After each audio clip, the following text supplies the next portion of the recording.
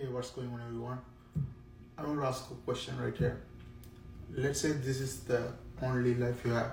This is the only one life you have. And is it better to live on your terms or somebody else's term?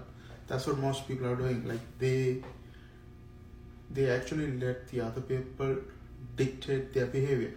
They worry about what other people think. They make the career choices based on what other people think. They make their life choices, most of the life choices, based on what other people think and what other people say, and not listening to their own voices. I would say, try your best to do everything by your own choices and cut out the other voices, and your life will happy.